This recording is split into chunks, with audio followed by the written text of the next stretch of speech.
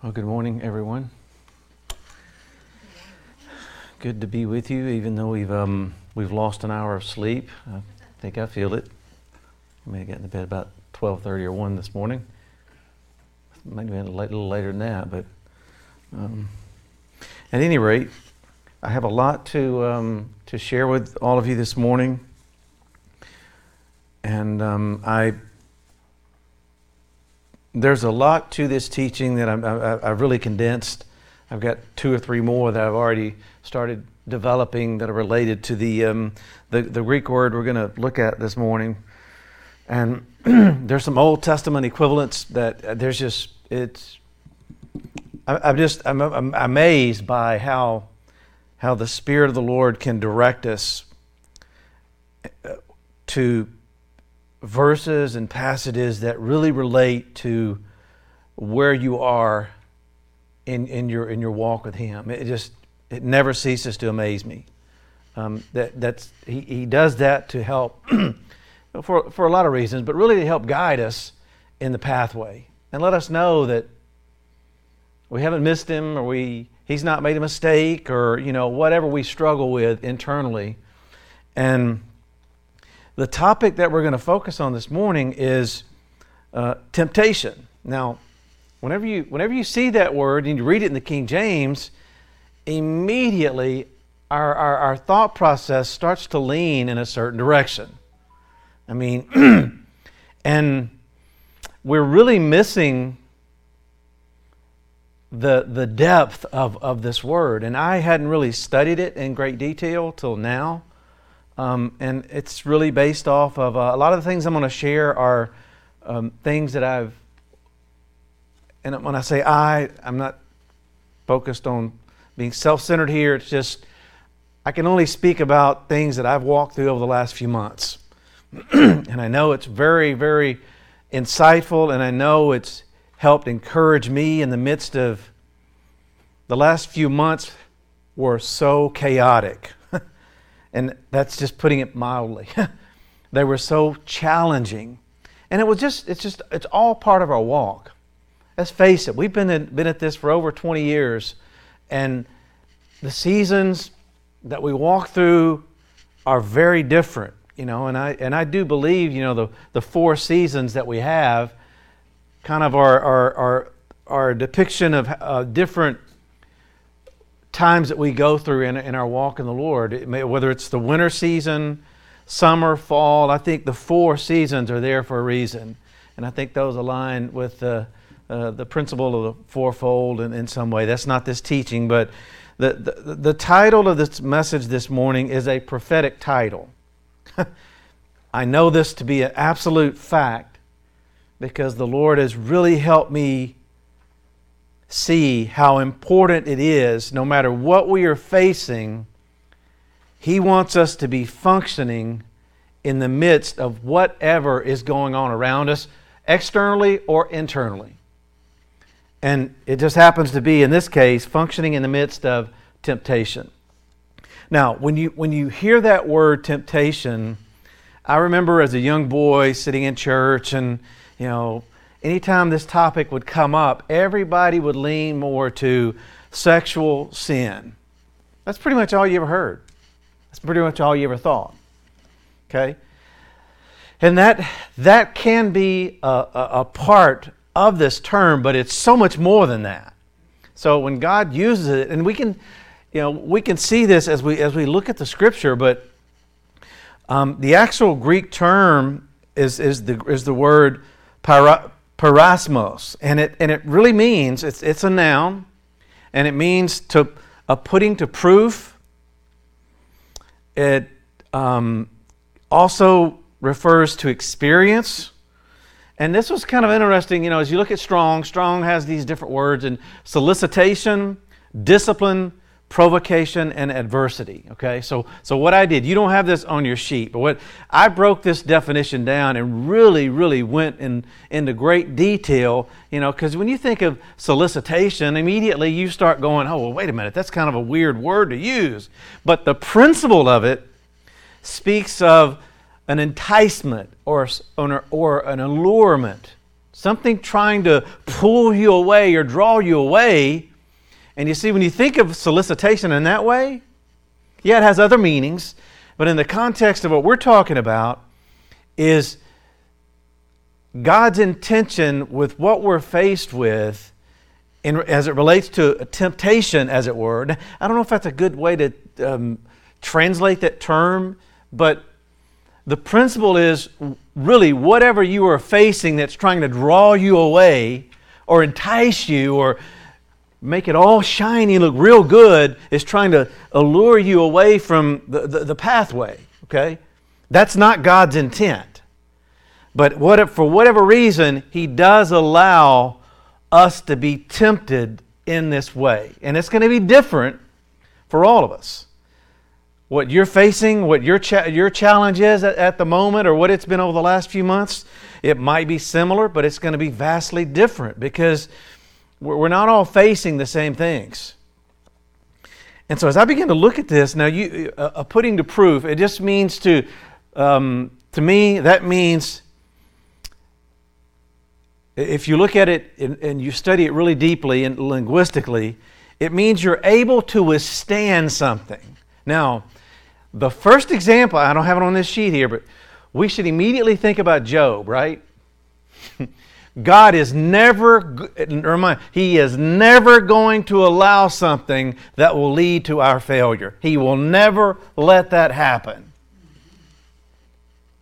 Did you hear what I did? He's not setting us up for failure. He did not, that was not within the thoughts nor in the heart of God when God initiated, when Yahweh initiated that conversation, and He initiated it, and He said, "Have you considered my servant Job?" At that moment, God Himself knew and He identified him as a servant. He's perfect. So He's speaking about the internal identity and who this man is, or woman. It can be, it's genderless. Isn't that ironic? Don't even like to go down that pathway too much, but considering all the things that are going on in our world today, which is crazy. So God knew the very end before this was initiated. He will never. He doesn't want us to fail. He does not want us to ever think that He's forsaken us, even though we do have that feeling because of our fallen nature. I think that's part of the fall, the corruption. We were all perfect until sin entered into the world. And so inside of us, we have all these inner cravings and longings from a humanistic standpoint, but yet we have His Spirit, His perfect Spirit breathing in us that doesn't want any of that. And so I've learned, and I'm using this terminology like the Apostle Paul, that whatever state I'm in spiritually, to be content. That is a process, my friends, at every stage in our pathway. And for the Apostle Paul to say, I've had to learn this. Man, he even got so specific, and he said, I know what it's like to be abased. I know what it feels like to be humble. I was going to say pummeled, and that's part of being humble, is He pummels you to dust, right? Us. But it's for our good. You see, the way we think about God sometimes, it gets so commingled with our own human thought. And when we do that, we really start to go down a trail that God's like, why are you thinking that? I don't think that towards you. He has no evil thoughts towards us, right? I mean, we even know that, but I'm telling you, when you're walking through something that's different and very challenging that you thought you had a handle on or you had a grip on, He goes, well, wait a minute, this is taking it up a notch or two, and I'm doing this intentionally, but my divine purpose is not for you to fail. I know He knows you're going to succeed, or He would have never allowed Job the initiation of that thing. When Satan said, hey, do this, he will curse you to your face. God knew Job was he knew the end of the story already. He knew the narrative. He was the author of it, right? So, the last few months, and anybody that has any spiritual sense at all can see this. I'm not telling you anything that wasn't obvious.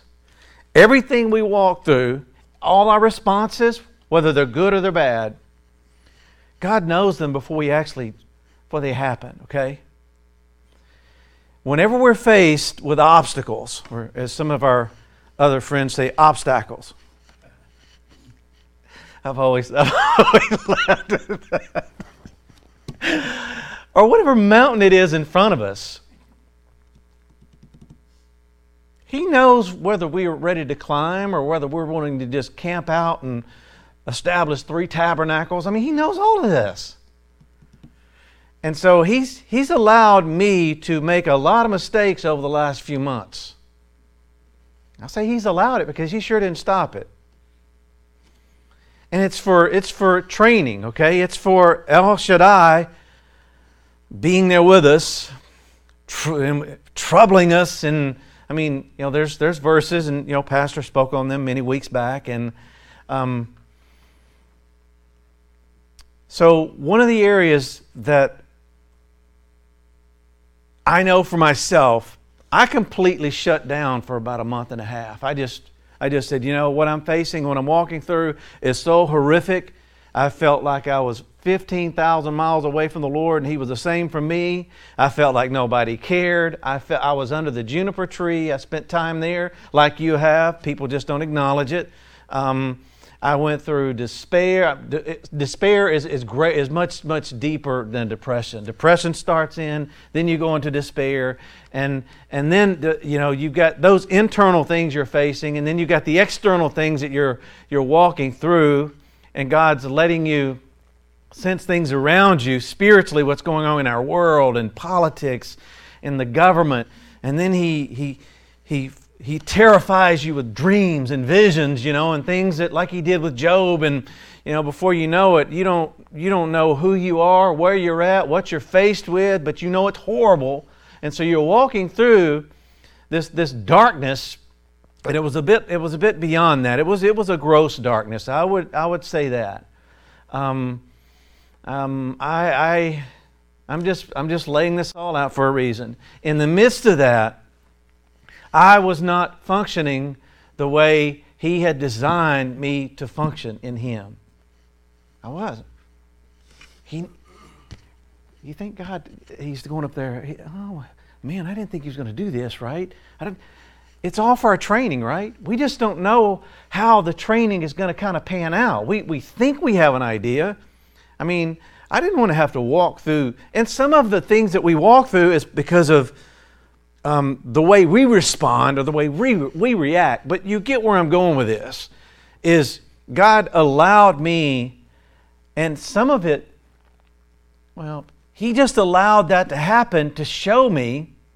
I wouldn't have known this scripture come alive like this until now had I not stopped functioning. And what I mean by that is I still love the Lord. You guys know what I'm saying, but there's times in life, what about Job?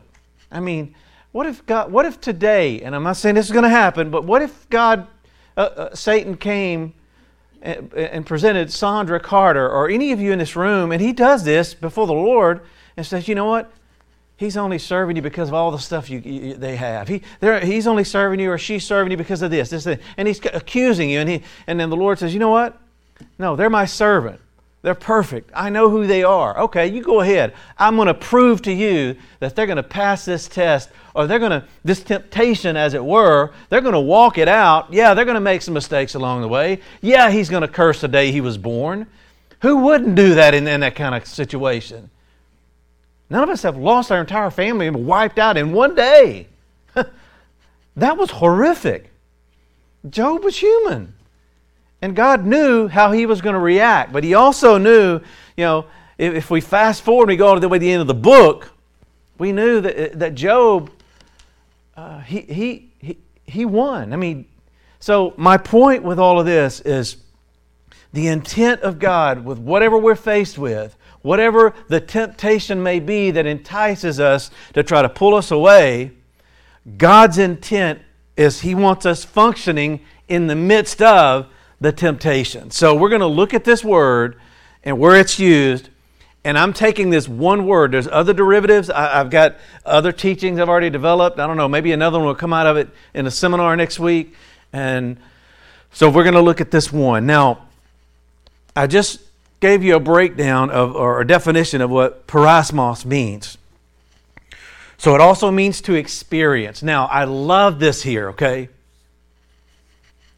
To experience something, this may seem pretty obvious, but it means that you're observing, you're encountering, or you're undergoing things generally as they occur in the course of time. We have no control over what God has divinely destined for us to experience in Him. We have no control over that, right? We don't. He dictates this plan. Whatever we're walking in is because we have to view everything through that lens, right? If we don't, we will be most miserable, like Paul wrote. So everything, he allows everything to occur. Everything is filtered through. It just amazes me how God's thoughts and God's ways are not the way we think things should be done. Why would He do that to Job? I mean, you just have to wonder, why does He allow us to walk through the valley of the shadow of death? Well, He wants us to know, I'm trying to teach you to not let fear govern your walk, because I'm with you. It's that principle. And then, so I've already mentioned the term solicitation. The principle of it is an enticement or an allurement. And then this word here for parasmos also has discipline in it. So when you think about a discipline, and there's different ways this applies, there's always training, instruction, or learning involved in any discipline that you go and you ask somebody that's an avid bike rider or motorcycle rider, whatever they are, ministers of the Word, there's certain disciplines that are in this, and it's always training, always learning.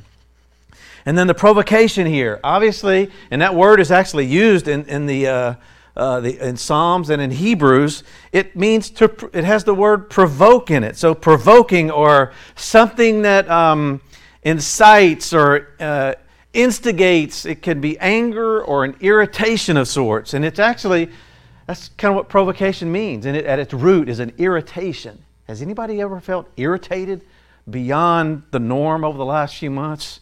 I think mine has been every Asian in the dictionary. Agitation, irritation, frustration. I mean, it's just, and God knows that's going to happen before it does. Why? And so that thought alone, God, how in the world can somebody, you prophetically tell somebody they're getting ready to do something that they said they would never do, but yet you still love that individual? It's just mind-boggling. And that's how God is so different than humans. And we can all be grateful for that. And it also means adversity. Adversity is some type of condition that's marked by misfortune, calamity, or distress. So this word has all of that meaning in it. Parasmos. And God wants us to be, and it's also linked to the word function. You should immediately think about dunamis. And we're going to look at that together. So the first verse or passage that the Lord led me to over the last few months, and this has been a recurring thing, is this passage in 1 Corinthians 10, 12 through 13. I had never seen this in this way, but I'm going to unpack it, and we're going to look deeply at it. And it's specifically, what I want you to glean from this is we're given power to function in the midst of the temptation. Let's look at it. Now, before we get into this real deeply, though, you need to go back and read all the verses leading up to this, because this speaks of it starts off by the Lord saying, I do not want you to be agnoeo. And then it goes into pneumatikos, and it goes to pneumatikos meat, pneumatikos drink. And then he transitions and starts going and talking about what happened in the wilderness. Those are all there for a reason.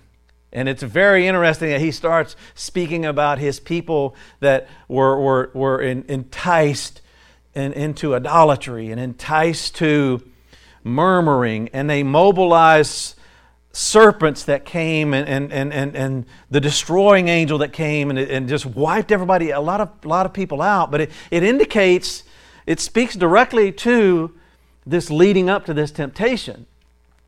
And we all face this to some degree.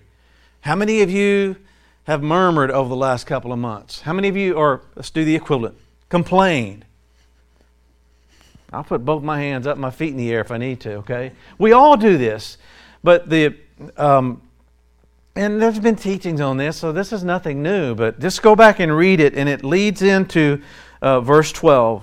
And it says this: "Wherefore let him that thinks he stands take heed lest he fall." Our attitude, our humble attitude must be this. The moment any one of us from the top down thinks we're above it, you're going to fall. I mean, that is a principle, and I think we're all there. And if we're not there, there will come a time frame where we will be abased, and we will learn what that really means. And it's not very pleasant, but it's for our own good. And then he says this, and there has no temptation, here's our word, parasmos, taken you, but is common to man. God is faithful, or God is pistis, who will not suffer you to be tempted above that which you are able. Now I want to stop there. So here we have this concept of parasmos. It's a point where God is wanting us to empower us to be able to withstand and to be successful in the midst of temptation and not be overcome by it. And it says here, He will not suffer us. Not suffer there means He's not just said, okay, boom, here's this challenge, I'm leaving you, you're to yourself. It's not way. It says to not suffer means I'm not going to leave you alone in the midst of it. I'm so grateful because there were so many times over the last few months, the atmosphere has totally changed now. But a few months ago, I thought He had left me. I thought He didn't love me. I mean, I can continue to go down the line. And He took me into, not initially, but over time, this verse started to be prominent in my thinking. And I can't even remember exactly. I'd have to go back when I was journaling it and think, man, but I know it was in the midst of all of this stuff that I'm talking about with temptation. And so it's always great to know that when we say God is faithful, it's in this context when you are in the midst of something that is a challenge, a testing, something that's trying to entice you and potentially lure you away from the pathway. He says, I'm in this and I'm faithful. I'm not going to leave you alone. I'm there with you. You might not feel me. You might not think I'm anywhere near you. But I am there in the midst of this with you. How many times did God say that to men and women throughout the Scripture? All the time. I mean, all the time. Moses, I'm with you. If your presence doesn't go, I'm with you, Moses. This is my mission. I'm with you. I've got things that are going to happen along the way that will be indicators. Fire by night, cloud by day, right? Those kind of outward manifestations of things that are going to occur to let you know that I'm with you. I'm not going to leave you alone to be tempted. Now the word tempted here, this is the derivative of parasmos, and it's paradzo. And it means, it's very similar to test, to feel like you're being scrutinized to the degree where everything about you and everything that's going on around you is under His lens and He's looking. And a lot of this, there's a lot of things that come to the surface on the inside of you that you really didn't realize was still there. You know what I'm saying? It's like, okay, this thing is raising its head up again. I need it to die. It's never actually going to be completely dead because we're still in this body, right? I mean, the carnal nature within us is still there. We're always going to have to contend with that. But He's in the midst of it, and He says, I'm not going to allow you to be tempted above that which you are able. Able is dunamai. Now, here's where this thing gets very interesting. Why in the world would He say dunamai here? And we know dunamai is the root of dunamis. Dunamis comes out from the dunamai. And when we're talking about anything related to dunamai or dunamis, it has nothing connected. It has no human element or alloy in it at all. We are talking about the ability and the possibility of God Himself on the inside of us in this temptation. And this shifted inside me. In my spirit, I thought, wait a minute. This is not anything to do with any part of who I am. This is Him inside me. So He really wants us to know that His divine ability and possibility and power is there, and He wants us to function in the midst of whatever temptation we're walking in. He's there with us, and it's His power helping us to function in all of it. Why? I wonder why He's doing. There must be some really difficult days ahead, right? I mean, we know prophetically, scripturally, that things are going to get rough. And we better be tough cream puffs, right? I mean, He's taught us so many things. And so many times we get in the midst of challenge or temptation, and we're, no, I faced it 10 years ago, I faced it 2 days ago, but this seems just so overwhelming. I can't make it, right? I don't feel like I can break through, Everything just seems to be mountainous. It's too big, right? That's us. Label that voice. That's Mark speaking very loudly. That's not the Spirit of God, because He's like, I'm there with you. My power's there. You need to still function no matter what's going on inside you or around you. And that's the main thing that I've learned over the last few months, is by not functioning, how to function. Does that make sense? There's so much dysfunction around us. There's so much malfunction. Those are different terms that have different prefixes, different type of meaning. To malfunction and dysfunction, there is a distinction there.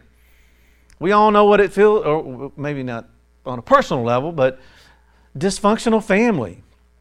Dysfunctional church. This church used to be dysfunctional in a lot of ways spiritually. We used to be dysfunctional and call it function. But my point in all of this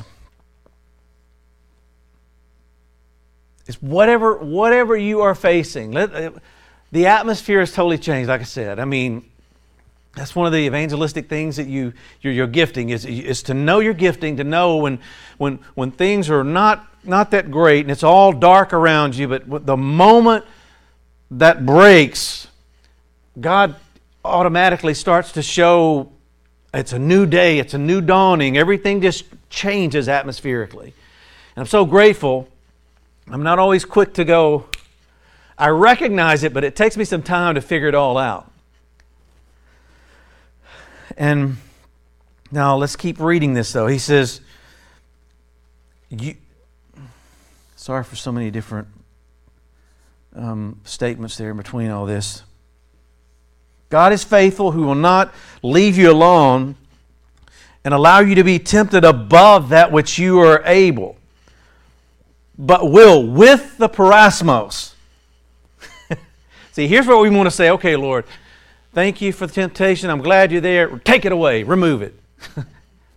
I mean, the Apostle Paul said this, a very similar thing in a different context, but the removal of the challenge, God's like, This is here to test, to prove, to help you learn how to withstand, to help you be successful and not be overcome, not be enticed to the point that it lures you out away.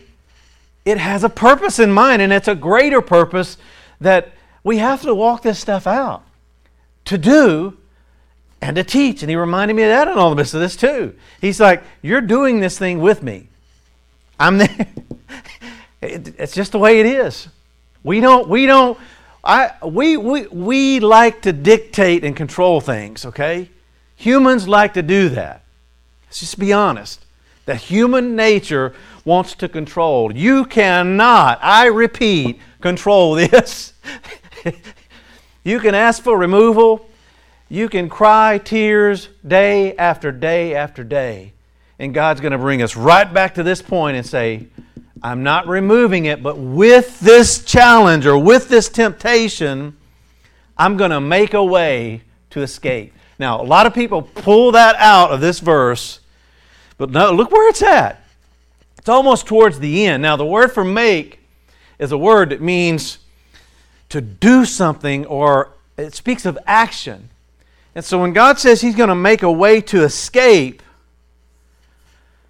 at some point in this process, we have to know that He's doing things behind the spiritual scenes. He's actively doing things. Sometimes we don't know a lot of times what He's doing sometimes, but He'll give us an insight, or He could open our eyes. I mean, He could show us. I'm not saying He can't, but a lot of times with me, He just says, okay, here's a word. He gave this like a month ago, and I'm like, I don't see escape. I see nothing. I mean, I'm just telling you, I escape. Lord, do you know what's going on inside me? How I feel, what I'm walking through? Did you know I sat under the juniper tree for 2 hours yesterday and I lamented? I'm saying all this stuff. It's like, you know, and I have to be careful that I don't weary God with my own words. I mean, that's a principle. And you think of that, I'm like, oh my God. You know how if you get around somebody that talks nonstop, 24/7, how it just absolutely exhausts you? Imagine what all these words that people are just constantly just releasing. Imagine us when we get into that mode. Yeah, I guess He has to laugh, but I mean, we know He doesn't. God doesn't get tired like we do. I mean, but that language is used to show us. I guess let your words be few would be a good point here, right? So the way of escape is this. The word for escape here is of two Greek words, ek and basis. So when you look at both of them, ek is from ekklesia, that's the prefix for that word. So out of our walk, there will become an exit that will be very, you'll know it. You'll be able to know the exit point. It's not a total removal, but it's when it gets to the point of finality and completion. And why is He doing that? So you will be able to dunamai. So you will be able to recognize the divine ability and possibility of God on the inside of you so that you can bear it. And that word for bear is hupophero, and it means to stay underneath and to undergo the hardship until it comes to an end. That's what this is. And that's a lot. And I've had to learn this over the last number of months. So I want you to think back at any point in your walk. I know some of you shut down. We should be able to know the visible signs. If you've ever shut down, I want you to go back and read this with this insight in mind, because it will revolutionize who God is on the inside of us. He doesn't want us failing. He wants us to know that He's in the midst of it. Yes, there will be. He's actively working behind the scenes. You may not know how to. You might have one little small piece of the puzzle, but He's got 50 other pieces He's trying to maneuver. That's His job. He doesn't always tell us how He's going to do something with all the details. He never does that. Abraham. I'm going to insert this one in here. This is a bonus. It says Elohim tempted Abraham in Genesis 22. Now the word for tempt there is nasa, and it's not the one that's NASA, to lift up. This one is the word, it means to test. And we all know the test, the greatest test. I want you to take Isaac, your only son, who was a type of Christ, and offer him as a sacrifice to me. And he told him the place, and that was all he said initially. How many of you can do that? I don't know if I could. Have my son or daughter here, and the Lord said, hey, do this. And remember, knowing the end from the beginning, it was all about, was it about killing a kid? No. It was about total submission and obedience to the voice of God. That was it. Because later on, if you keep reading, it was because, I mean, and the whole story unfolds. But that's the context. It was a test. The equivalent of what we're talking about here with the temptation. And so he gathers up all the materials. He's gathering the wood that he's going to use to build the fire. And that's the partnership. That's the thing that God... And why would God do that? Well, I mean, for a lot of reasons. But one thing stands out to me. If there's anything in our lives that we love more than Him, He will identify that and say, I want that part of you. I'm not saying that Abraham loved Isaac more than anything, but I'm just saying He will put his finger on something on the inside of us. We're way in over our heads. If we keep going forward, He's always going to be refining us. We know that. Refining, because the closer we get to Him, the more imperfect we become. He's always going to be refining us. That's it. His perfect nature. He's perfect. So when imperfect meets perfection, guess what has to happen? Change. Every single time. And this is some of the things that people face as they're, in us. Sometimes we're not willing. Oh yeah, we say we want to change when there's no change to be made, right? Or when there's no finger pointed on that thing, and then God says, wait a minute, I need this. And then it can be kind of tricky. So, I know we haven't made it very far. Well, we have made it really far in this teaching. So is this making sense? So when you think of temptation, now, there's a lot of different types of temptation, okay? There's physical temptation that could be, I know this sounds kind of basic, food, drugs, throw sex in here with it, whatever. That's physical. Material, money, clothes. Social temptation, where people are out for revenge and gossip and social status. Emotion. I can go down a list. Emotional, spiritual, where you start to doubt your purpose in God. Intellectual. There's all kinds. You see how temptation is far more than just some kind of, oh my God, they're going to sleep together. It's beyond sexual. There's so many other temptations, and God is looking and knows every one of those in all of us. So, all right, so let's move forward. Where's this word used in other places? Now, this is located in the prayer that Jesus mentions and refers to in Matthew 6:9 through 15. After this manner, therefore, pray, Our Father which art in heaven, hallowed be thy name. Thy kingdom come, thy will be done on earth as it is in heaven. Give us this day our daily bread. Forgive us our debts as we forgive our debtors. Lead us not into parasmos. Okay, wait a minute. I'm really confused here. I'm really not. Notice he says, I am not leading you into that. But he allows things, or things can be initiated but he's not leading us into that. He's not leading us into it. But he does allow it.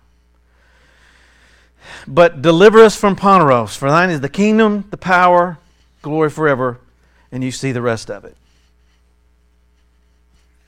But I'm glad that whenever we're faced with whatever this temptation might be for all of us, that He's there with us, and His ability and possibility is actively inside of us for us to continue to be able to function in Him, no matter what's going on. Now, over the last few months, has anybody noticed the probing nature of the finger of God inside you? Trying to change areas in you? What's been happening on the inside of, this is rhetorical, but I know there's a lot of things been going on inside me. And He's actively probing and saying, change. Because we're in this year where He's identified it as the Spirit of glory and of God, right? His presence, right? The presence. So when that part of God begins to become active inside of us, He's wanting to change us from glory to glory. And so there's been a lot of that going on inside of us. Now, Luke 11, 1 through 4, this is the same kind of prayer, but it adds a lot of different dynamics in here. And it came to pass that as he was praying, proseuchomai, you're going to see this term used over and over again in relation to temptation. In a certain place, when he had ceased, one of his disciples says, Lord, teach us to proseuchomai. That's what we're doing all over the world. We're teaching people how to do this. And a lot of other things.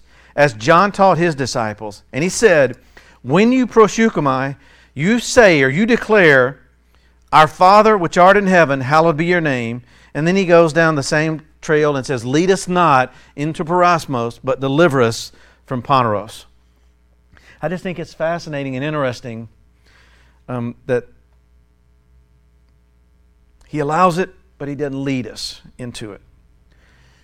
Matthew 26 refers to bringing together the concepts of watching and praying together. In Matthew 26, verses 39 through 41, this is in the Garden of Gethsemane. And he went a little further, and he fell on his face, and he proseuchomai, saying, O my Father, if it be possible, let this cup pass from me. Nevertheless, not as I will, but as thou wilt. And he comes to his disciples and he finds them asleep. And he says to Peter, he didn't say this to all the other disciples initially. He addresses Peter.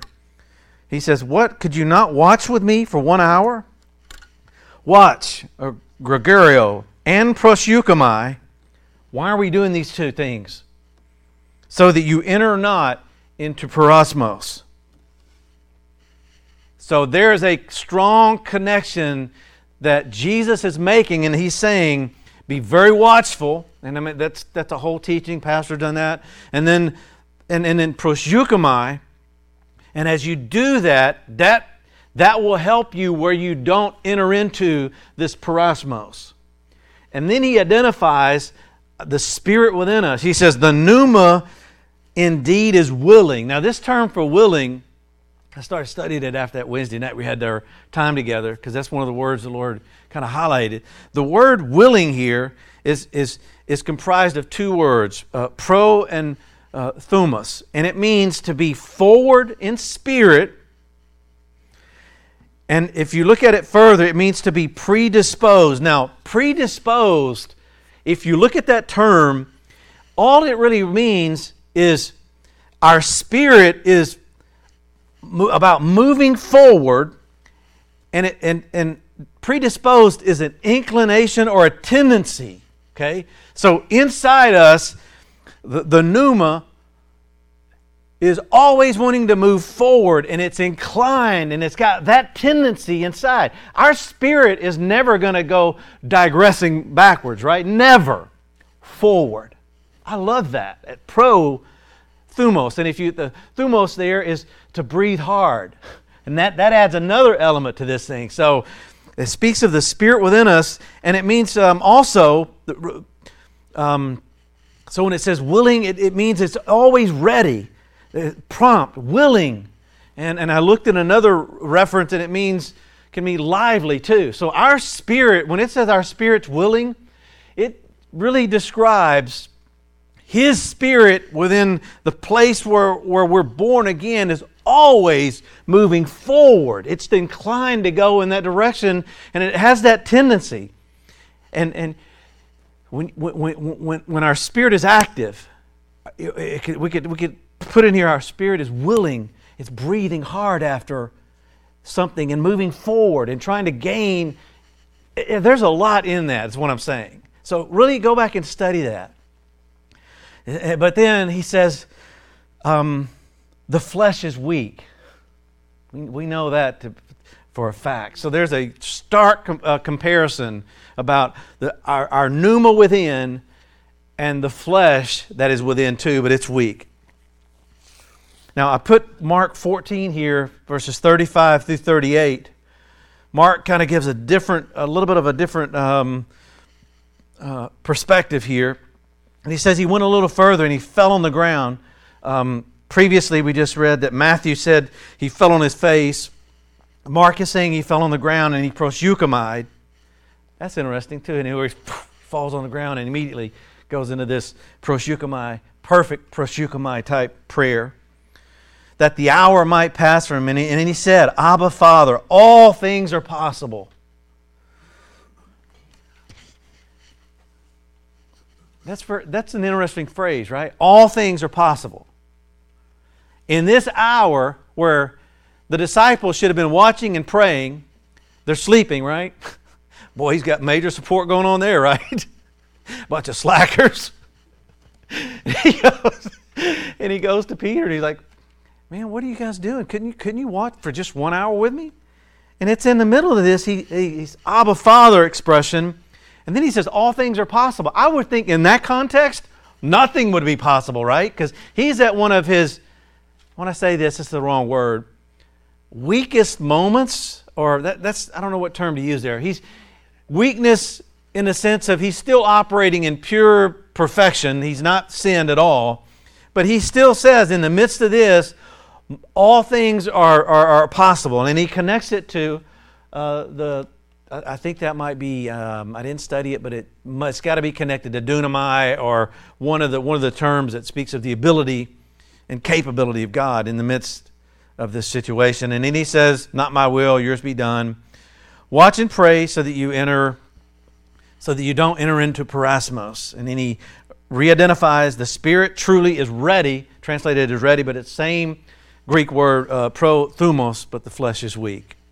Now this next one, I have to be honest, and this goes again to how the Spirit highlights something in the midst of the season, whatever you're walking in. I hadn't really thought of, even though I've said it, it just has not registered in my spirit until now, where we've got Satan or the devil and temptation, parasmos. Luke 4, 9 through 15. Now, I put in parentheses here that verse 1 and 2 says that Jesus is full of the saintly wind. He's led by the pneuma into the wilderness. For what purpose? To be tempted 40 days and 40 nights by the enemy. Tempted. Now okay. It's fascinating to me because I hadn't really connected the temptation here, even though the temptation of the Son of God. But we say things sometimes and we really are not, it's not the time for that revelation or that insight to really come alive. And so in verse 9, it says, he brought me into Jerusalem and set him on a pinnacle of the temple, and he said, if you're the Son of God, trying to appeal to his identity as the Son, cast yourself down from hence. For it's written, he shall give his angels charge over you to keep you, and in their hands they shall bear thee up, lest at any time thou dash thy foot against a stone. And Jesus said unto him, it is said, you will not tempt, ekparadzo, which means to test in a thorough fashion, the Lord your God. And when the devil had ended all the parasmos, he departed from him for a season. Very interesting, right? I mean, that word for tempting here is connected to the enemy. But he was led by the breath into the wilderness for this testing, for this temptation. Same word. So he truly is showing us how to navigate temptation at the highest level against Satan himself. Yes, there's been teaching on, being him trying to appeal to the identity of him being the son or sonship. That's all there. So God is even testing His only Son. This is just amazing to me. I know there's a lot more, and I'm just going to kind of let you think on that. And when it came to a point of an ending, but the enemy, it says he left him for a season, or kairos. It doesn't mean it's not going to happen again. It just means for that time frame, there is an ending that will come. There is a way of escape, as it were. And look at verse 14, though. This is important. So he starts out being full of the saintly wind, and as he goes through this 40-day, 40-night temptation with the enemy and its warfare and the testing of his identity as a son is very much there. In verse 14, it says, he returned in the dunamis of the pneuma. There are new points of function that we will gain after the temptation is ended. I don't know, it's really interesting. He functioned perfectly. Remember, for me, I said, man, I didn't function perfectly. But out of that, though, there is something new that has changed on the inside of me, and there are new things that I know by virtue of walking this thing out with the Lord. And I think that's pretty remarkable, don't you? And then we have the parable of the sower. This is where the seed that fell on the rock and the time of temptation, parasmos. Luke 8, verse 11. Now the parable is this. The seed is the word of God. Those by the wayside are those that hear. Then comes the devil and takes away the word out of their hearts. How can that happen? I mean, we know this to be true. How can the devil take out the word from somebody's heart? I mean, we could.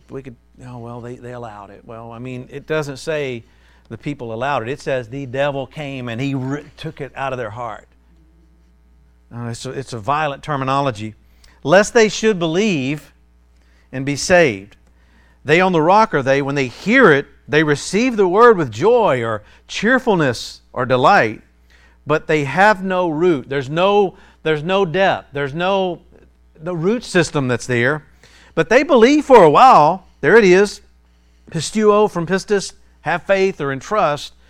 But in time, or kairos of parasmos, they fall away.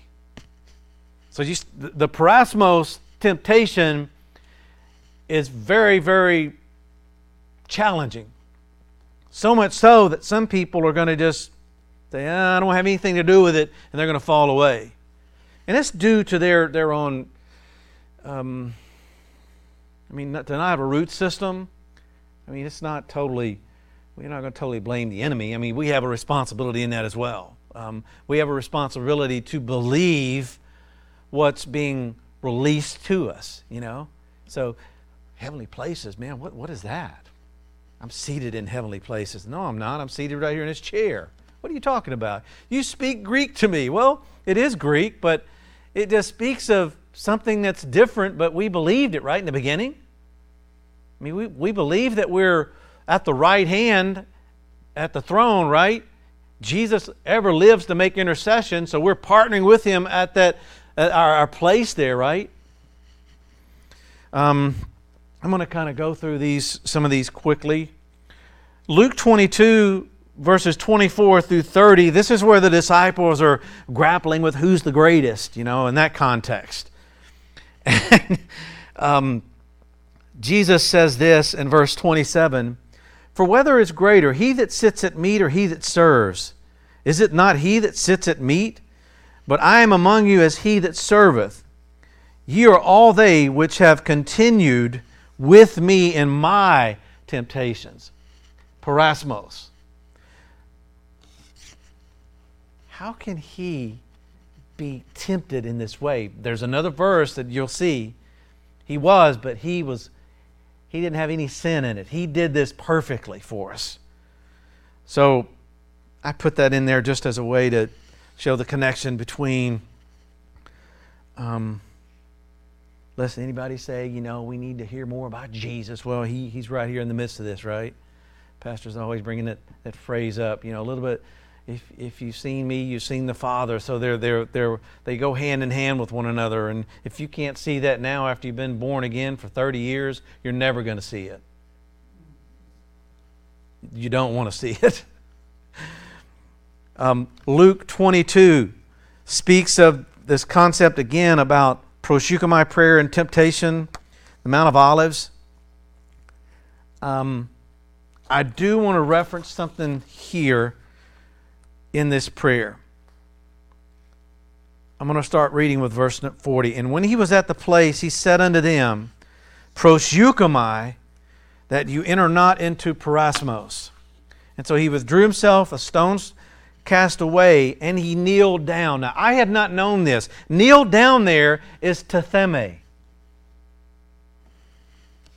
Now, wait a minute. We all know God tetheme things into the church, right? But in this context, what would it mean? I mean, it means to place. So here he is in this point of prayer, and he's kneeling down. So for me, and I wrote this out for you here. This is my paraphrase. This was a perfect recognition of what was placed on the inside that was ultimately showing us total submission. So it had something to do with the tetheme because it's inside, right? Placed in the church. He perfectly did this at a point where he should have been a total mess by virtue of everything that's going on. I mean, great drops of blood falling to the ground.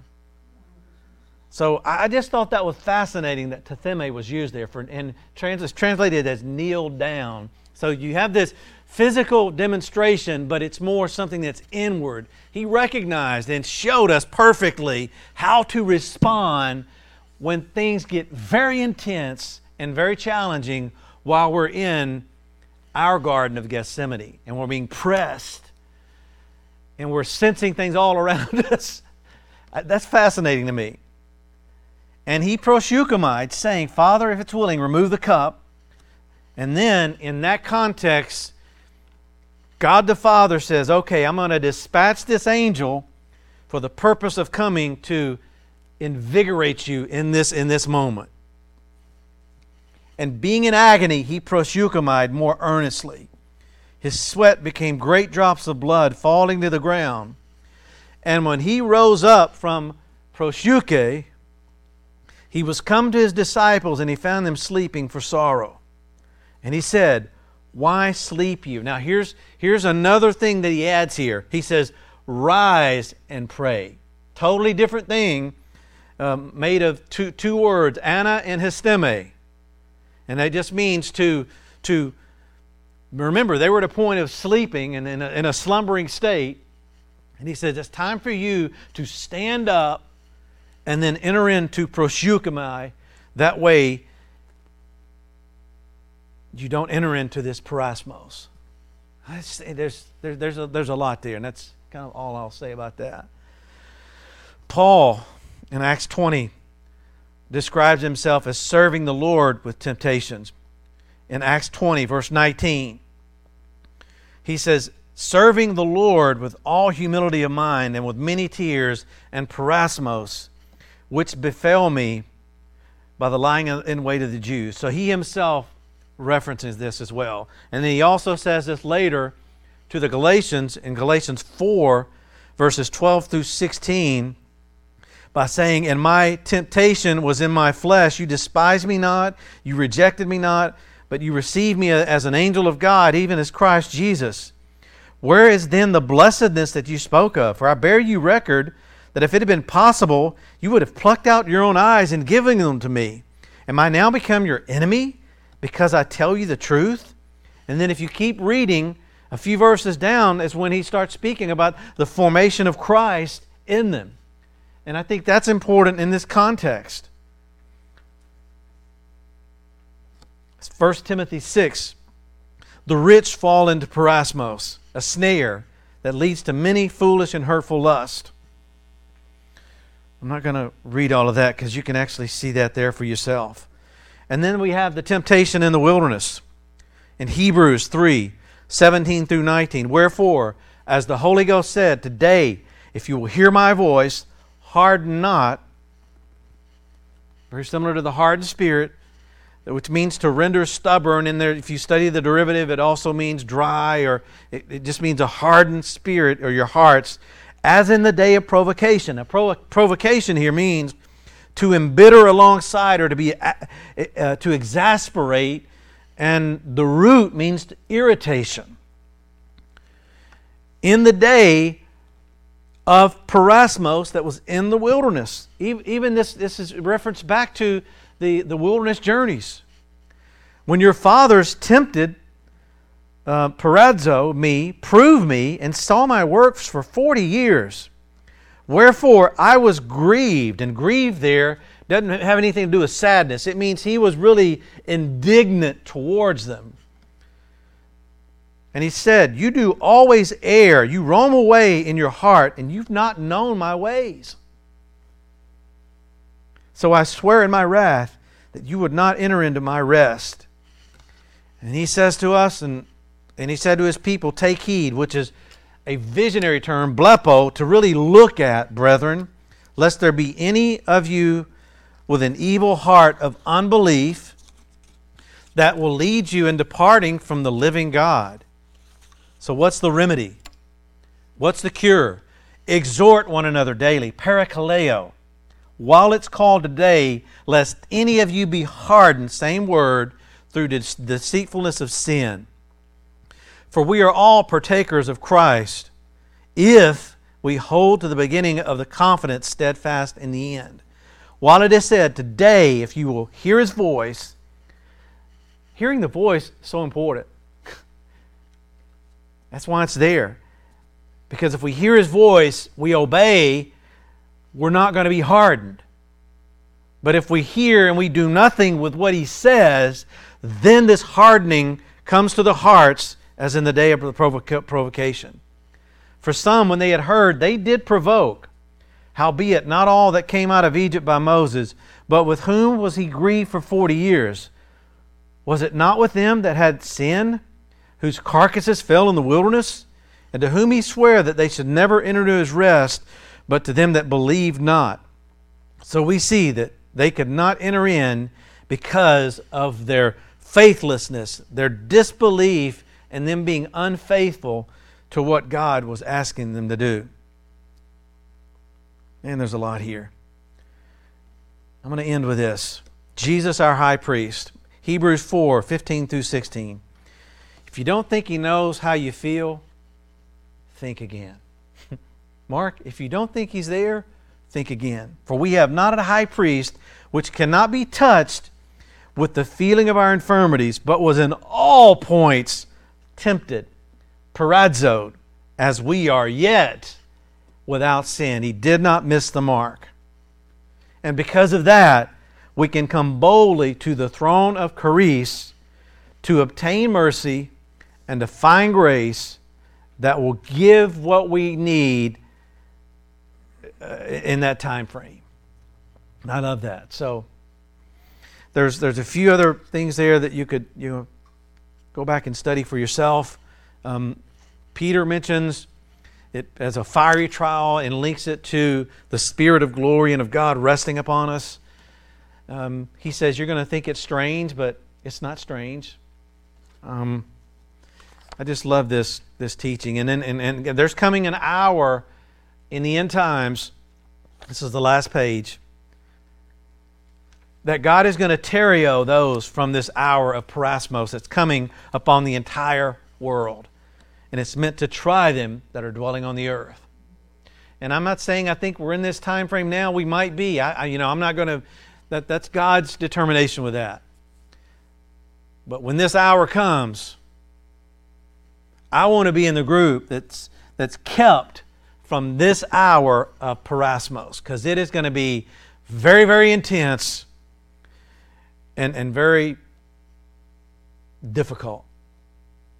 So, with that, I am done.